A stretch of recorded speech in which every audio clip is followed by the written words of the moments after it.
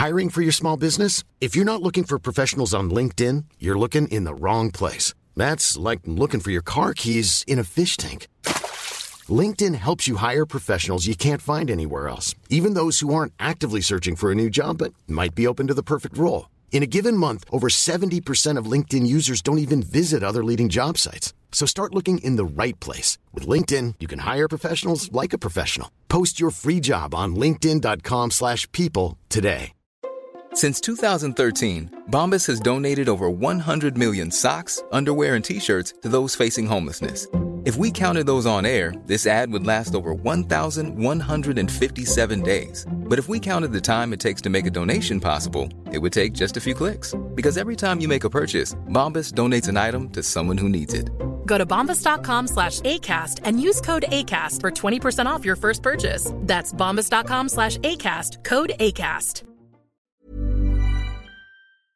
You know, I've been talking about earned media value for quite some time on this podcast. My friends at Eisenberg have just raised the bar on earned media benchmarks with their Social Index. Social Index now gives you globally earned media values across a growing list of 6 geographies for all your KPIs across the top 7 social platforms: Facebook, Instagram, LinkedIn, Snapchat, TikTok, Twitter, and YouTube.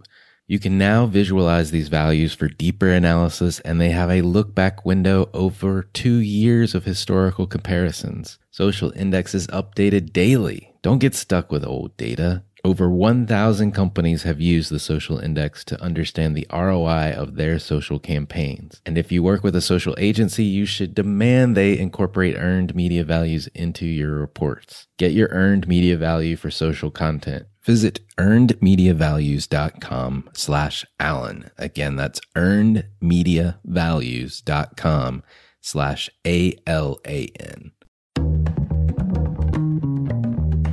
For all of us, it's about predicting where the consumer is going and getting half of it right. One of the things we want to do is create ads that don't suck.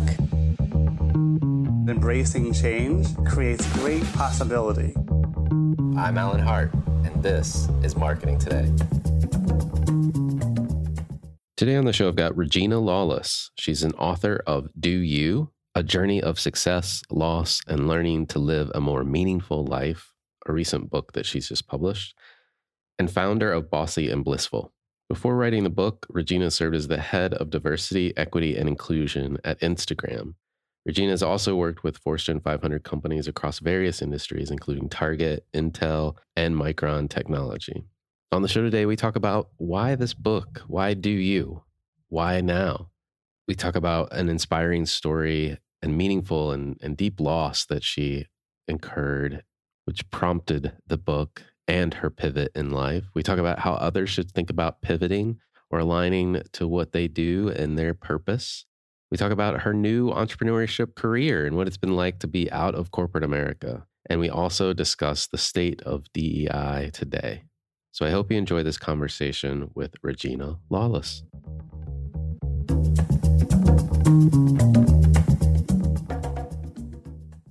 Well, Regina, welcome to the show. Thank you. I'm so delighted to be here. Yeah, I'm excited to have this conversation. Before we get into like your background and what you're doing today, I hear that you're a new empty nester with a son at college and with a daughter who's 16. I'm a few years away, so I'm curious, how's it going? Oh my goodness. Well, it's going amazing, at least from my end.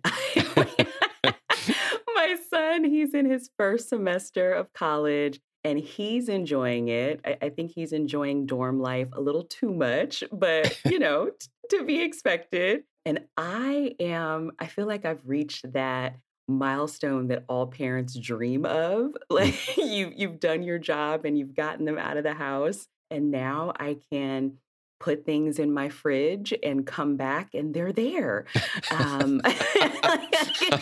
That's amazing. Right? And I don't wake up in the middle of the night to like random gaming noises. So like all is well on the home front. I love that. I only have the daughter, so one on my side. And I hear folks that have sons, and just the amount of food that they consume is unbelievable. So I only imagine that your refrigerator stays a little more stocked now. So Yes, yeah. absolutely. It's nice. Love it. I love it. Well, let's talk a little bit about you and business. And I'd love to know, like, where did you get your start in business, and the path to where you are today? Well, I started at Target. So out of college, I got my undergrad in communication studies and ended up getting recruited by Target for their manager training program. And they allowed you to kind of pick your track. And I decided to go with HR, being the people person that I naturally am, and really fell in love with it. That was my HR training ground. And I stayed in the retail sector doing HR for the first 8 or 9 years of my career.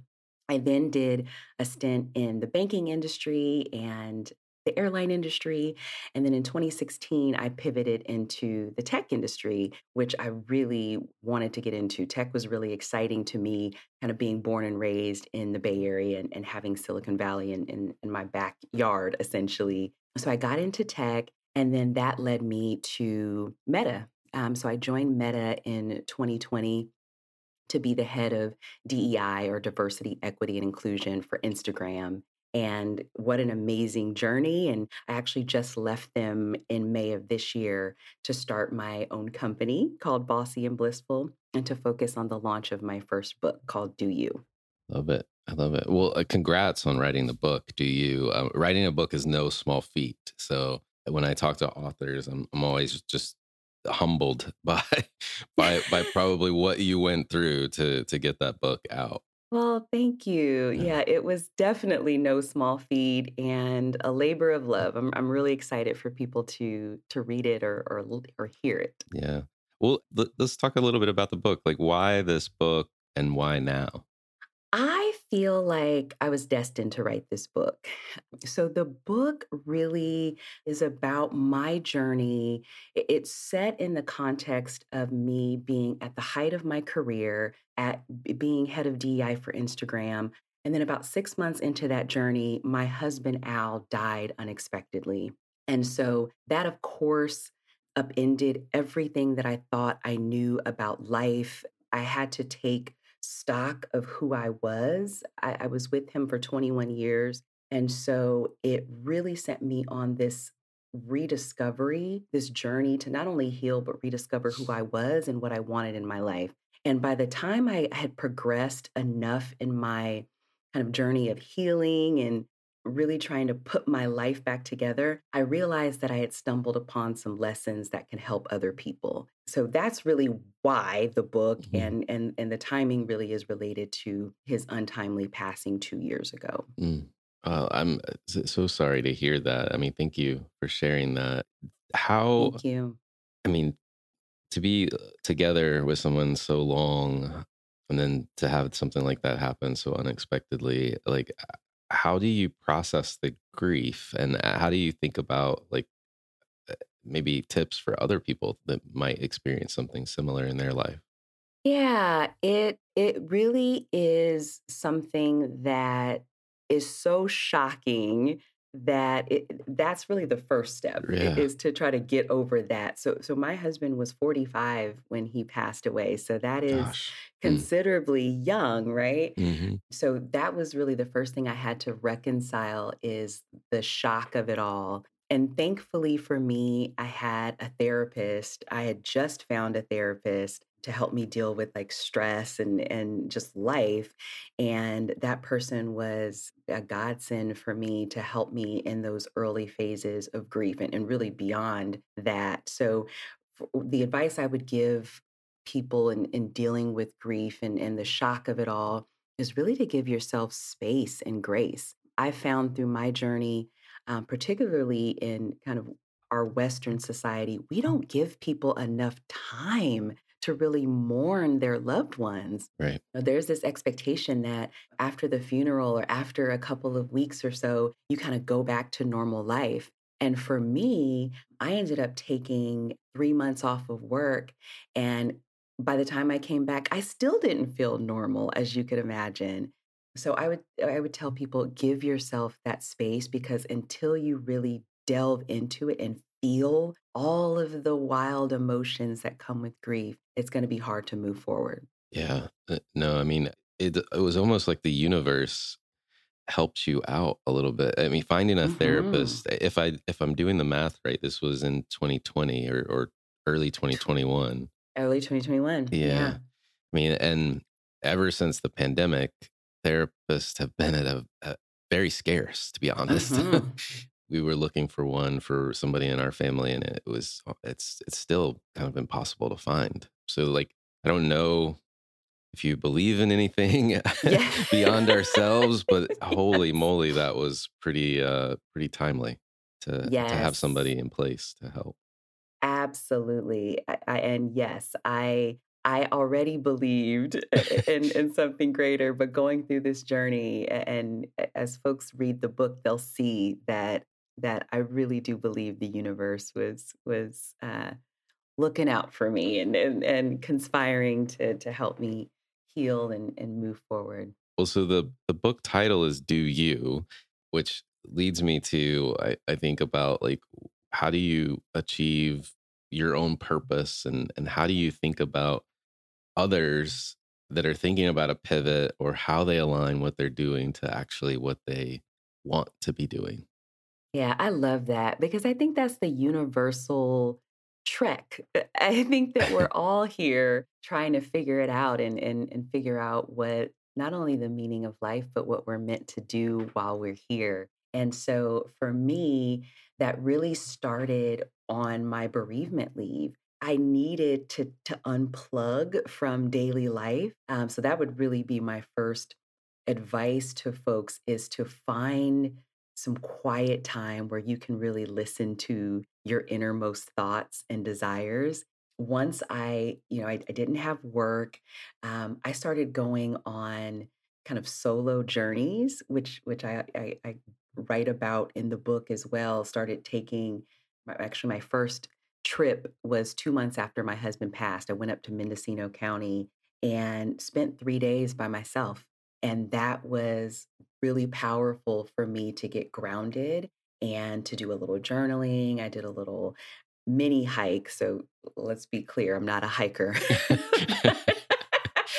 but, but I got myself out in nature so that I could just unplug from all of the noise and all the doing and all the striving and really just reconnect with myself. Mm. And that helped me to not only make sense and process my loss and my new life, but I started over the course of a year to get even more in tuned. I started doing meditation. I started doing yoga. So all of a sudden, I started to put all the pieces together of mind, body, heart, spirit, which is the framework I talk about in Do You.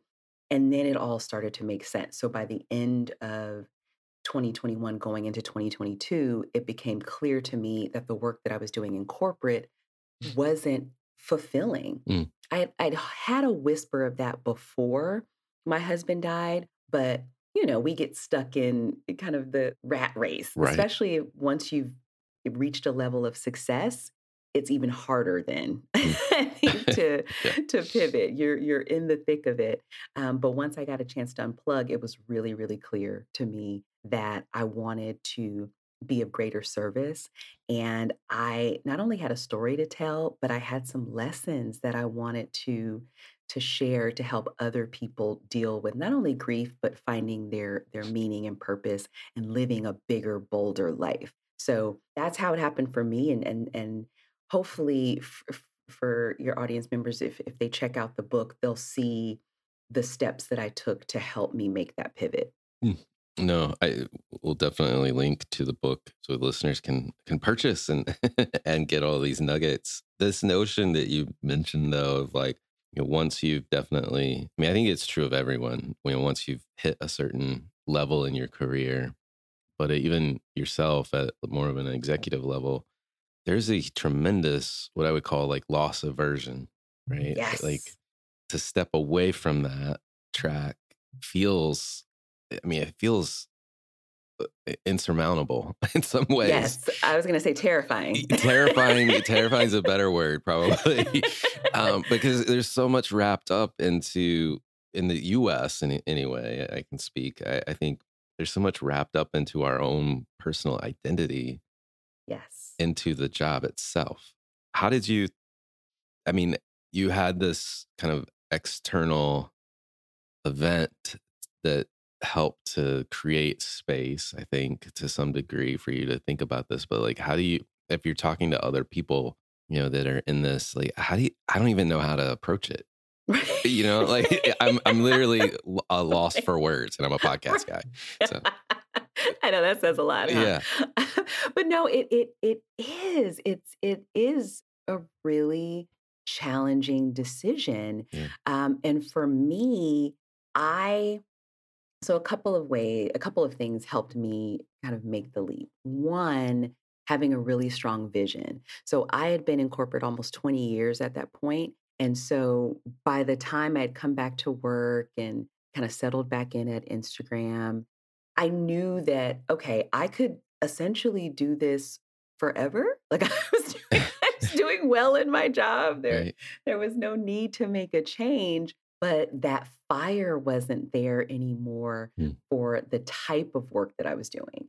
So I had that internal, kind of burning platform that, okay, something is not right within me. Like, and I'm not the type of person to just go through the motions and go to work and just collect a paycheck just to get a paycheck. I work best when I am passionate about what I'm doing and when I feel like I'm helping people. So I knew that some of those elements were missing in my current role. And then what I started to think through was, for me, it became apparent that life is short. And we all say that is such a cliche, but losing my husband so suddenly, it became extremely clear to me that we are here for a period of time and you can't waste that time. And so I started to think, how do I want to spend the next 20, 30, 40 years of my life? Do I want to live it kind of doing much of the same? I had even gone through some interviews because I was in that indecision point of like, should I stay? Should I go? And I had gone through some interviews at another company. They had reached out for a head of DEI position at another software company. And I went through the process, and that actually solidified my decision that, okay, this would be more of the same kind of executive rat race, if you will. I have an opportunity to do something different and take a risk. And so that, for me, it was, why not take the leap? And of course, I made some steps too. When I knew I wanted to start writing this book and starting a business, I, of course, talked to my financial planner. And so I didn't just completely jump out the window with no safety net, but I led with my vision and the way I wanted to live my life. And that was stronger for me. The desire to have more freedom in my life, the desire to serve the people I wanted to serve, the desire to have joy and agency over myself. That was a stronger pull than keeping it safe. I love that. Well, you are now out of corporate America. What's it been like? Oh my goodness. So let me tell you, Alan. Let's get real. Yeah. The good, the bad, and the ugly. So I love the freedom. I love being able to wake up and decide what I'm doing for the day, what I'm doing for the week, choose my clients, because as we know, anyone who's worked in corporate, you cannot choose who you work with. and most often you can't even choose when you work with them. And sometimes you can't choose how you work with them. So I love that freedom and flexibility. And I'm a creative person by nature. And I've rediscovered that even more through this journey over the last couple of years. So I love having that creative freedom. It's scary, though, to have my livelihood in my hands. that's the part of being an entrepreneur. I have to go hunt and gather for myself. I don't have a paycheck coming every 2 weeks. So that part has taken some getting used to, and having to learn how to budget and kind of figure out how to sell and how to market. So I've been learning all of that. Thank goodness I have such a rich, supportive network of friends and colleagues who made sure that they continue to spread the word about me and the work that I'm doing. But yeah, it's still scary. I still wake up some days like, what did I do? Did I did I do this? Yeah. Did I really do this? But for the most part, it's been a really cool journey. Yeah. No, that's awesome. Many of us have those stubborn pounds that seem impossible to lose, no matter how good we eat or how hard we work out. My solution is PlushCare. PlushCare is a leading telehealth provider with doctors who are there for you day and night to partner with you in your weight loss journey. They can prescribe FDA-approved weight loss medications like Wegovy and Zepbound for those who qualify. Plus, they accept most insurance plans. To get started, visit plushcare.com/weightloss. That's plushcare.com/weightloss. Hey, Dave. Yeah, Randy. Since we founded Bombas, we've always said our socks, underwear, and T-shirts are super soft. Any new ideas? Maybe sublimely soft. Or disgustingly cozy. Wait, what? I got it. Bombas. Absurdly comfortable essentials for yourself and for those facing homelessness. Because one purchased equals one donated. Wow, did we just write an ad? Yes. Bombas. Big comfort for everyone. Go to bombas.com/ACAST and use code ACAST for 20% off your first purchase. I don't know if, I've either started many different types of companies over the course of my career, from a franchise business with my wife to a consulting firm, and turned into a software company. So I don't know that feeling ever goes away, to be honest. That's good to know. Yeah, I think it's just because honestly, in some ways, I think that feeling is what helps to propel you forward, to make sure that you still got the right focus on what comes next. I love it. But yeah, getting comfortable with that feeling is really hard. Ooh, yeah. Yeah. So, well, kudos on making this switch to get going to, like you said. I love too that you were like, I checked with my financial planner. I didn't jump with just no safety net, because a lot of people do that, and that's really risky. And most people think, I think most people think entrepreneurs are inherently risky. And I think that's a myth. Yeah. Because I think we're about risk mitigation. We're risk mitigators. We're not risk takers, we're risk mitigators. And so if I can test my way in little tiny steps and not spend a lot, be really scrappy, be really resourceful, I think that's what makes an entrepreneur, not risk takers. So. Right. Right. Yeah. And I definitely did some testing. I had, the second event I had was actually after I launched. But before I launched, I started already testing my idea with a network of women, and I hosted an event to have okay, let me do a little proof of concept if this is even something that if women would be compelled to join a community of other women, and if I could offer something unique in that space. And so that also gave me some courage, testing the waters a little bit before I left my corporate gig. Love that. I love that. Well, one topic not related to the book, so everyone should go check out the book, and we'll make sure we link that in the show notes. But knowing that you were in DEI before leaving corporate world, I'm curious, what your take is on the current state of where we are in diversity, equity, and inclusion today. Yeah, we're in a difficult period right now. And this field is always difficult by nature. I think the DEI is not for the faint of heart, because it really is about not only change management, but changing, to an extent, hearts and minds and behaviors, which is hard to get people to do anything. Yes.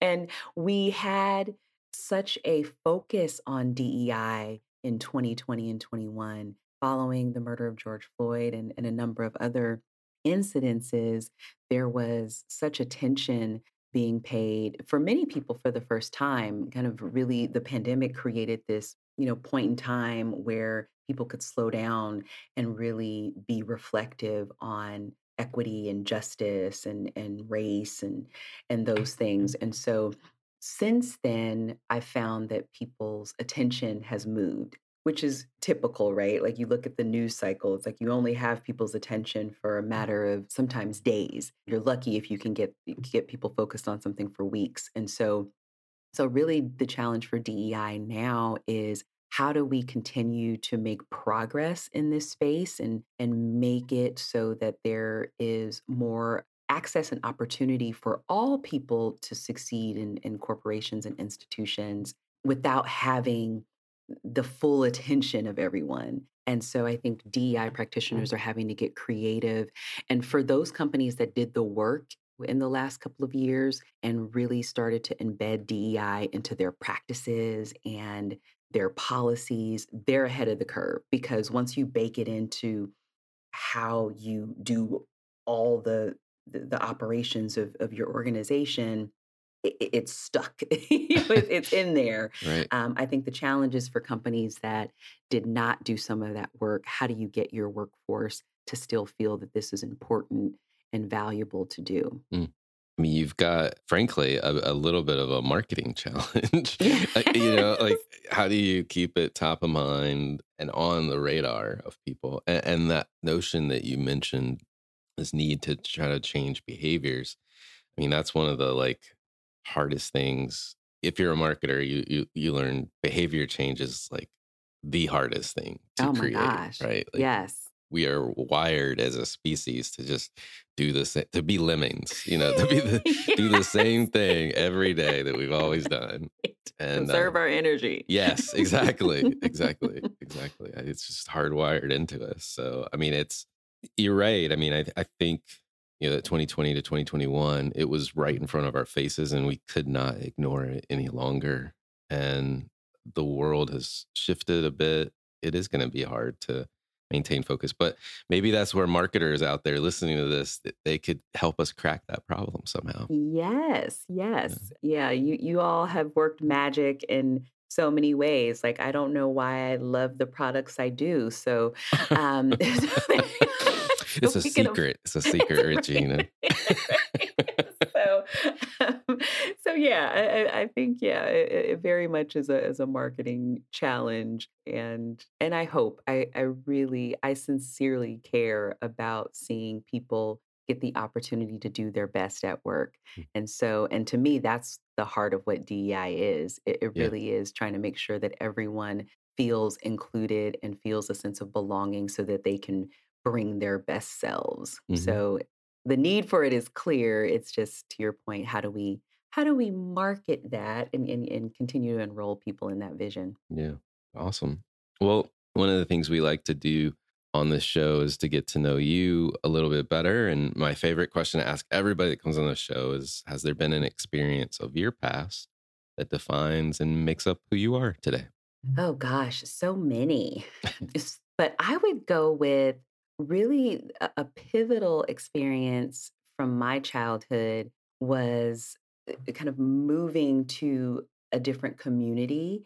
So I grew up in Northern California in a town called East Palo Alto, which borders a more well-known town called Palo Alto. Yes, very well known. Very well known from Stanford and just being in the heart of Silicon Valley. So back in the early 80s when I was born, those communities were very, very different. They're still, fairly different today, but back then, East Palo Alto was a predominantly Black community, and it had been going through a lot of turmoil in the 80s. Like a lot of cities at the time, you started to have more drugs come into the community, more violence. Like you had people, of course, trying to move out. And then Palo Alto was just over the kind of freeway overpass, very affluent, predominantly white community. And so seeing that kind of that juxtaposition of folks that had and then folks in my community, the community that had not, seeing that inequity firsthand, I think that's part of why I'm drawn to the work of DEI today, why I'm so passionate about justice and making sure that people have equitable opportunities to succeed in life. But also, when my parents made the decision to leave everything that they knew, my whole immediate family was in East Palo Alto, an extended family, like all of my aunts and uncles, cousins, like we all lived in that small community. So my parents made the decision to move. They wanted to give me and my brother a better life. And they had the opportunity. My dad took a job that allowed us to move to Livermore, a suburb that was about an hour away. And through that, kind of moving to another, like really leaving everything we knew, that also taught me how to adjust and really be a chameleon. So I like to say that I've lived in the best of both worlds, and I think that makes me able to navigate and connect with so many different people because of that experience. Yeah, no, a beautiful experience, and the way you describe it. I mean, the stratification of our society in the U.S. is something I feel like everyone should at some point take notice of and really try to understand, because like you describe it, I mean, you're literally, East Palo Alto was a freeway divided East Palo Alto from Palo Alto,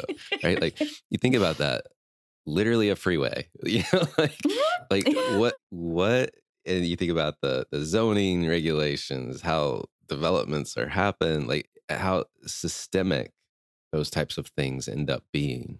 And we don't really evaluate that literally being on one side of a freeway versus the other, completely different worlds at periods of time.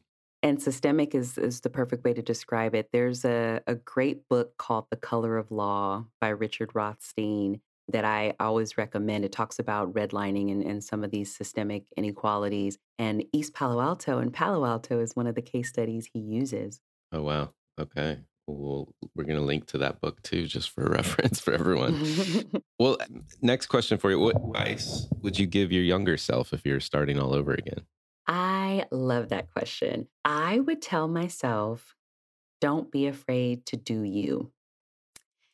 And what I mean by that, be authentic. I think I spent so much of my life trying to fit in and be what I thought everyone else wanted and needed me to be, whether that be a good student, be a good daughter, be a good parishioner, a good church girl, a good wife, a good mom, a good corporate employee, all the things. And I lost myself in that process. And so I think so many people can relate to that because we all have to conform to an extent, depending on what environment you're in. And so once I got a chance to take a step back and rediscover myself through the grief journey of losing my husband, it really became clear to me, like, gosh, like, I'm loving this new person that I've become and have reclaimed. And I wish I had become her sooner.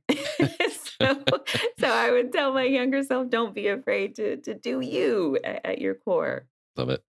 Well, we typically are talking about marketing on this podcast. This is a very different conversation, although we've peppered in some marketing here and there. Yeah. One question I ask is usually related to marketing, but I'm curious, you think there's a topic either you're trying to learn more about yourself or you just believe people need to be learning more about today? Yes. So I am personally trying to learn more about AI, which I think, which is kind of the topic du jour. But for me as an entrepreneur, I am trying to figure out how to use things like ChatGPT and other forms of AI to streamline my business. Right now, I'm a solopreneur, so anything I can use to take tasks off of my plate, I'm interested in.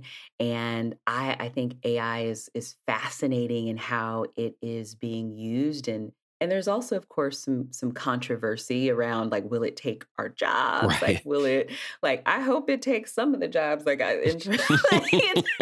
like, can someone come and, like, a robot come and clean my entire house? That would be a job that I would be happy to let automation take. But yeah, AI is something I'm really fascinated with right now. Well, are there any trends or subcultures that you're following you think other people should take notice of?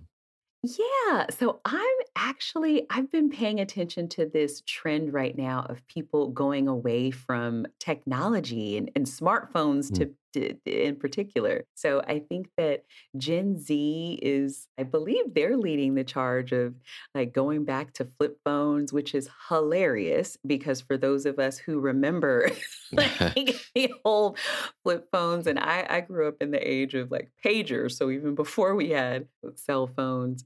So so it's kind of an interesting trend, but I think they're onto something because being hyper connected like this, we know that there's downfalls. So I'm kind of interested. I find it fascinating what the I was going to sound old and say the kids these days are, are Okay. into. I guess it used to be okay boomer, but now it's got to be like okay Gen Xer, like Right.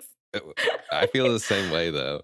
Um, it is curious. Like I have heard more and more about people like wanting a flip phone, and I'm like, oh my Lord, it's like what 1996, 90. I don't even know, like Yeah. 2000. Whenever Like those. early 2000s, Yeah. maybe. Yeah. Like I still remember in business, first job out of college, like you got handed a BlackBerry, right? Yes. And that thing you could really chuck it across the parking lot and pick Oh, it yeah. up and it'd still work. Indestructible. Yeah, I might have done that once or twice, just irritated at something. But then the real like executive phone at that point in time was that StarTech or Starcom or Motorola with the stupid little battery on the outside of it that made it really weird and strange looking. Right. But you knew you were somebody at the company when Oh. you got that phone. You arrived. Yeah, you arrived. So it's coming back. It's coming back. Just like leg warmers, It's, Oh my God. Okay, you're an 80s. Yeah. You get my kind of people. Like, I love a leg warmer. I know. I was at the gym the other day. There was a woman wearing what looked like leg warmers on her arms. And I was like, well, that's a new one. I haven't seen that one before. That's a new trend. Anyway, all right. Well, I digress. I got one more question for you that we'll wrap up. But like, what do you think is the largest opportunity or threat facing business and business people today?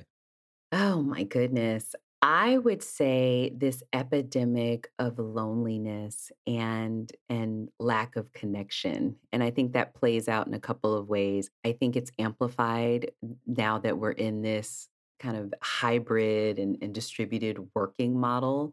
I think more and more companies and managers are going to have to stay connected to their employees and help people find a sense of connection and purpose outside of being in an office every day.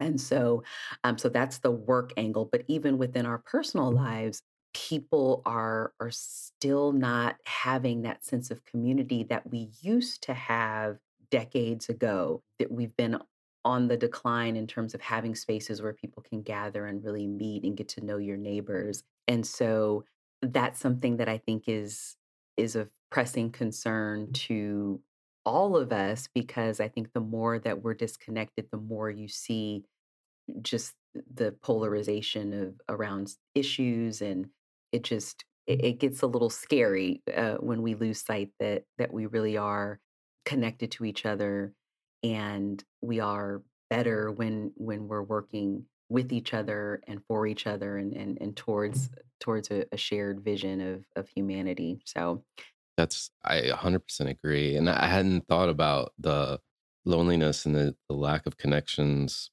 and frankly, what starts as a personal concern, a personal kind of interperson problem, I guess, becomes a business problem, becomes a societal problem if it's left to linger.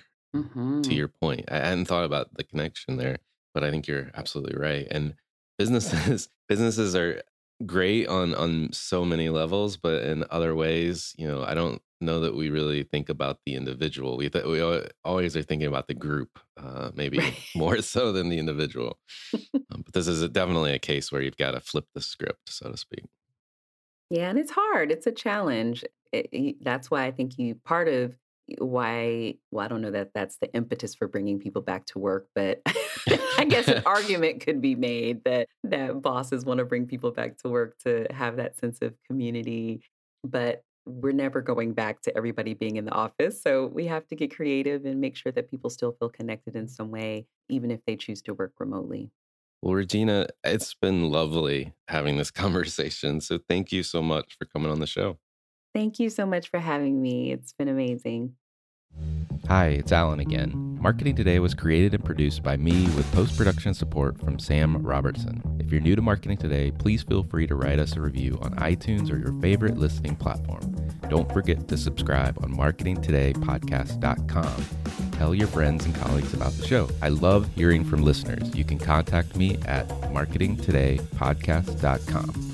There you'll also find complete show notes and links to what was discussed in the episode today, and you can search our archives. I'm Alan Hart, and this is Marketing Today.